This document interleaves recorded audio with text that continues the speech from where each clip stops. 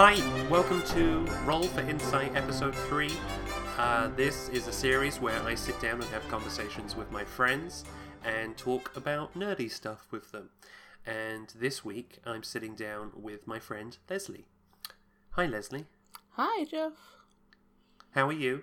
I'm good, and yourself? I'm very well. I suppose I actually should have pointed out that, yes, I am Joff, otherwise known as @owlbear over on Twitter. That is bear as in nipples, not as in grr. Leslie, how can people find you? You can find me at I Lived in a Cake on Twitter. Awesome. Yeah. So we're just going to jump straight into this. I'm still learning the format as we go. So this is it's a conversation more than an interview. But let's talk about Dungeons & Dragons, because it's one of the main things that you and I have in common. It's the first thing that we got talking about way back. Yep, it's pretty much the reason we know each other is because of D&D, because of that community. How long have you been playing D&D, and what editions have you played? Only 5th edition. Only a new player. I started, it's got to be 3 years ago. It's exactly this time, about 3 years ago? 4 years ago. Okay. I cannot remember now. 3 or 4 years. Sure. And what got you into it? Critical Role started me out. Basically watching Supernatural. Charlie was on the show. Finding Felicia Day. Geek and Sundry. Critical Role was on. Yes, okay. I was a moderator for Orion's channel. And there was a couple of other moderators in there that were like, I want to play. And I was like, same. So we got this group of I think there's about 12, 15 people in this Twitter chat and split up into 2 different groups. And I've been playing with the FAQ crew since then. Oh, really? The FAQ crew was because of that? Yep. Oh, wow. It was my first ever Dungeons & Dragons group. No kidding. Yeah. I learnt with them. Awesome. While we're still on the subject of D&D, why don't we talk about, characters? Do you have like a go-to race or class? Oh, go-to race is probably an elf or half-elf, though I have been playing more and more tieflings. And variants... Oh, Genasi, though. I have been playing a lot of Genasi, if that's how we pronounce it, because it's different in every place. That's how I pronounce it, Okay, Genasi. good. And class, I am loving more magic users. I've been playing a lot of those, and wizards and sorcerers. And warlocks. Very nice. I've got a lot of characters that I love, and each new one-shot is a new character chance, so... Yeah. Now, I know you both play and DM. Do you prefer one to other? I prefer playing, to be honest. I do prefer playing. I like the chance to explore new things with DMing. Mm-hmm. But I find I don't stress or worry as much when I play. Okay. Do you remember the first game you DM'd? Was that a Shady Acres game? Was that Shady Acres? Or did I know I might have done a Lakaya game, my own world game, which I completely made up from scratch, didn't do a module or anything. Yeah, that would have been my own game with Ranger Bob. Your first DM'd game was Homebrew? Yeah. Wow, you really jumped in the deep end. Yeah, I made up my own world called Lakaya. I've got a map, I've got towns, cities, NPCs, everything, lore for it. Because it was fun doing all the world building and the details rather than the big stuff. But yeah. Yeah. So yeah, right in the deep end. Okay, that's really cool. No idea. Yeah, you DM me, we're both of us in a new Strahd campaign. Yes. So you're DMing me there.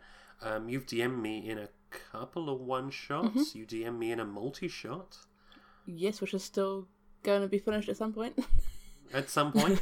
And we worked together on last year's Halloween-themed Shady Acres. Yes. Which was a lot of fun. And we will publish it one day. We still owe ourselves to publish it. Which will get done. Hashtag Shady Acres. Hashtag get published. Hashtag get published. Hashtag whoops. But yeah, that was a lot of fun because you and I basically wrote that together. That was equal parts. That was a lot of fun. Really cool. It was a lot of fun. and it was a huge part of why I burned out. But we're going to save that for another episode. Oops. Whoopsie. Too much too soon. Too much. He says, having started a podcast. No comment. So, Leslie, I know that you are slightly addicted to collecting dice. It's only a teensy-weensy problem. I wouldn't even call it a problem so much as an aesthetic. I was going to say, you have a couple sets. A couple of 100 sets. We're close to... I think it's about 1,500 individual dice. Okay. Maybe. That's a lot of dice. It is. Yep. That's more dice than... I'm not aware of anyone that has more. Laura Bailey might have more.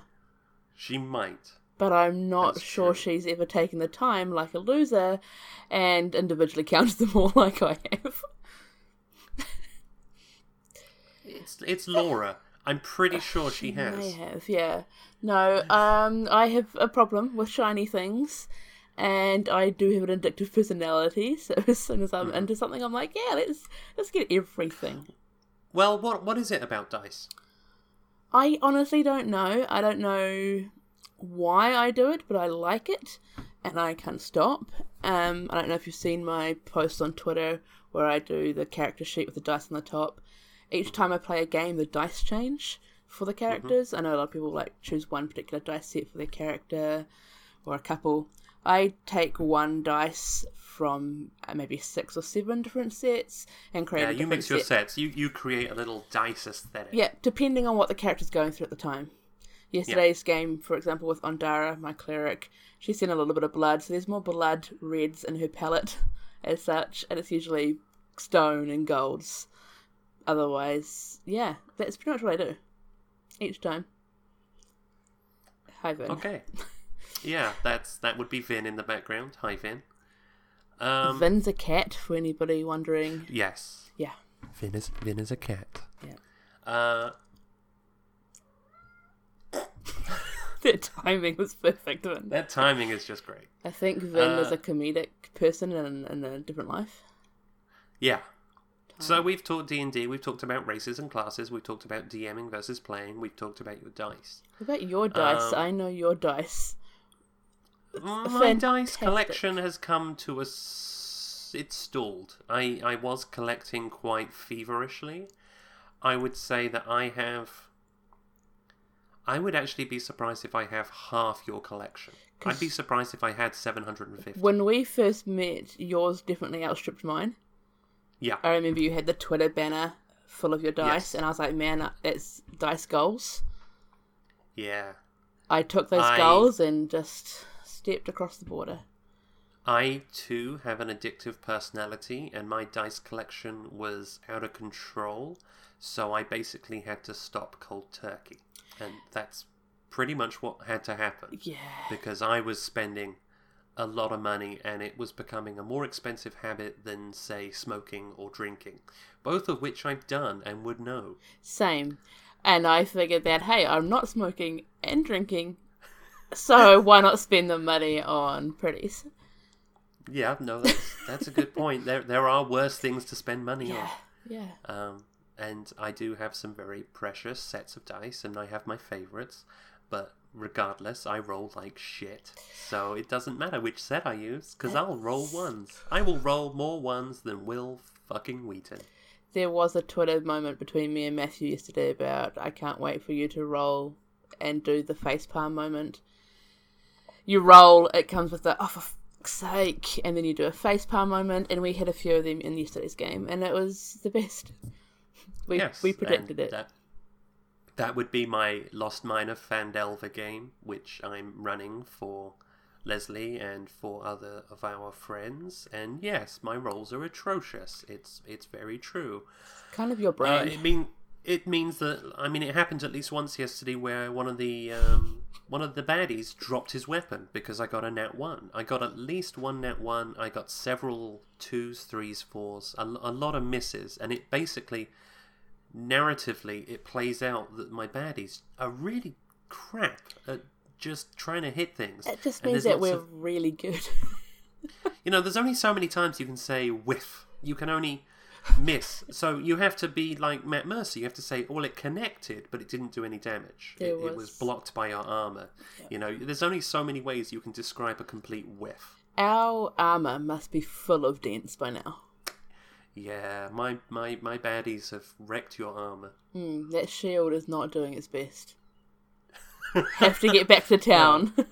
Have to get back to town and buff that shit out. Buff that shit out.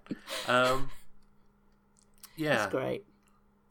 Now then, we've worked on several projects together. Mm-hmm. And one of the biggest ones, one that people will know us for, is the Box of Many Things. Blessed be. Love it. Why don't you, from your perspective, tell our listeners, all three of them, there's been a few more than that. We'll say 6. Yeah. Why don't you tell our listeners what the Box of Many Things is? So, Box of Many Things is bi-monthly, or every 2 monthly for those that do bi-monthly differently. Nerdy gift exchange. You sign up, you put down a list of your things that you're interested in, your comments about cool stuff, and you get a person back who you're going to send for. It's a way of joining people together and creating some cool stuff. Basically, yeah, it's effectively it's a Secret Santa gift exchange. Mm-hmm. You know who you're getting, but you don't know who got you. So, person A is giving to person B, who's giving to person C, etc. Around the world. It's not just American. It's not just one place. There is what we call a domestic giveaway, or domestic exchange, I should say, with just Americans, and it's easier. There's more of you guys. And then there is the international one for anybody else. And we try and keep it to continents. It is hard. Yeah. We spent today sorting out December's one, and I think we've gotten it down to a fine art now. There are some complications every second month. It gets a little easier each time. It's difficult because we're doing it bi-monthly. You forget what the hell you're doing. Yeah. As I'm creating the emails that go out, and I'm like, oh, I can't. I'm gonna miss something. I'm gonna miss something important, and I'm gonna flub it. No one's gonna get their email, or everyone's gonna get the wrong details. And we've done that. That was like our first or second time we did it. We created a new system. Joff started it with somebody else way back. A year, July. Corey, wasn't it? Corey, yeah. I didn't know about it then, and things sort of fell through, and it didn't happen for a couple of months, and I was just like, let's get back going. And we set up new systems, new spreadsheets, things like that. Yeah. And it is a lot of fun. Some months we have small numbers, other months we have big numbers, and it's crazy, and it's fun, and I love seeing people excited about participating. And absolutely. I mean, ballpark numbers, I think we've got about 50 domestic and 25 international for December. Yeah, it's about that. Yeah, domestic is typically about twice as large as international. Which makes sense. It's great that we get that many international. I mean, there are a lot of people worldwide that want to take part and want to benefit from it. Yeah. It gets expensive, as you can imagine. Shipping is awful. Shipping is terrible. But you take that into consideration when you sign up. You have to take that into consideration. Yeah. And, we suggest a $25 budget, including shipping. There's no way. That sounds crazy. But it can be done. We much rather prefer to see homemade arts and crafts. Yeah. It's more of a personal touch. I think it means more. I think people value it more, and who doesn't like getting presents? Yeah. That being said, if you aren't art and crafty, I'm not exactly the most artiest and craftiest of people. It's fine to go shopping. It's fine to do that, but you've got to know that you're going to be the one sending it. You're the one going to be paying for it. So don't freak out about it. Anything that you send is going to be amazing. Hold on there, because I've seen your watercolor dragons. Okay, but that's a different story. We're not. Damn it, Joe. If you sent watercolor dragons in a box of many things, people would be absolutely gobsmacked. Okay, but shh, we're not. Okay, we're not talking about that. I actually just sent all my dragons to one person because I forgot which ones they liked the most. So I will have to create more. Okay. Keep an eye on your mailbox, random person. I need a purple one. I'm actually looking. I kept a couple for myself because there's some good ones, and there's a little purple dragon right above your head as I'm watching right now. That's not creepy. I should be saying we're in separate different countries. Anybody? I live in New Zealand.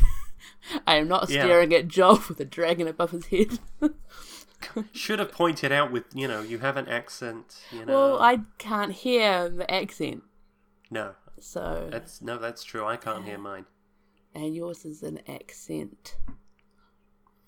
Now we're coming up on time, but I do want to do one more thing, which is the show's gimmick. I'm going to have you roll for insight. You're not rolling a d20, you're rolling percentile dice. So give a roll and tell me what number you get. It took a while. I had to go through the dice boxes to find the particular dice because I had to have the right aesthetic for this. I got 00. Not even kidding you. Should I roll that again? You got 100? Yeah. Yeah, I don't have 100 questions. Wow. Could you roll again? Someone's not organised. Look. Viewers, please submit more questions. I'll be honest, I've got 68 questions, so roll lower than 68. Also be known that I do give Josh shit on a daily basis. 99. Oh, come on! 61. Okay, 61. Let's have a look. I couldn't even spin it around any other way. It was 9 or 9. Okay, this question comes from Peggy at Rosie Derivator. Oh, that's clever. That's very good. What do you do to try to come up with a unique, fleshed out character? Oh, a unique fleshed out character. A lot of the times I take a random idea or thought I've had. It might be a family member of the party or something that I've read. One-shot character recently was based on a book I had read. And I fleshed out the character from that. That's taking a lot of inspiration. I read a lot. I work in a bookstore, so I read the backs of books, and I'm like, oh, that sounds like a great character idea. I'm going to steal that and go from there. A lot of the time, that's the name. One of my characters, Lemonade Blue. Lemonade Blue, how do you do? It just came that she was a younger girl character just starting out as a druid. She had just become a collector. And she was fantastic. It's different every time. That sounds so awful and doesn't give any helpful advice at all. But it's literally different every time. No, it makes sense. Yeah. You take inspiration from the things that you're into. And like you say, in your case, you take inspiration from books. Yeah, and I keep a long list. Anytime I come up with a little idea, it could be a sentence, it could be a name, it could be just a quick idea. I write it in a notebook and I've got 2 of them full, and I will look through that every now and then, add a little bit more to that character. If I don't get to play them, they become an NPC. Okay. Yeah, you'll meet. That's cool. You'll meet some of them. Okay.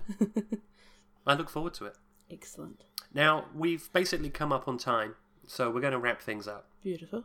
Leslie, it's been a pleasure talking to you, and hopefully it's a pleasure for our listeners to meet you.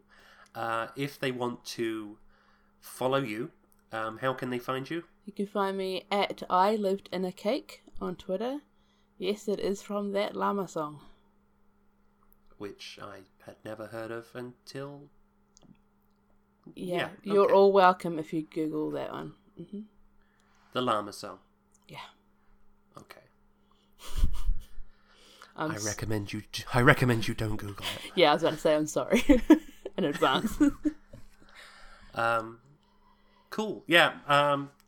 My name is Joff, and you can find me on Twitter at @owlbear. That's bear as in nipples, not as in grr. This has been Roll for Insight. I will see you guys in the next episode, or you will hear me in the next episode. Something. Look after yourselves. Please take care of each other. I love you all. And goodbye. See you later. Bye.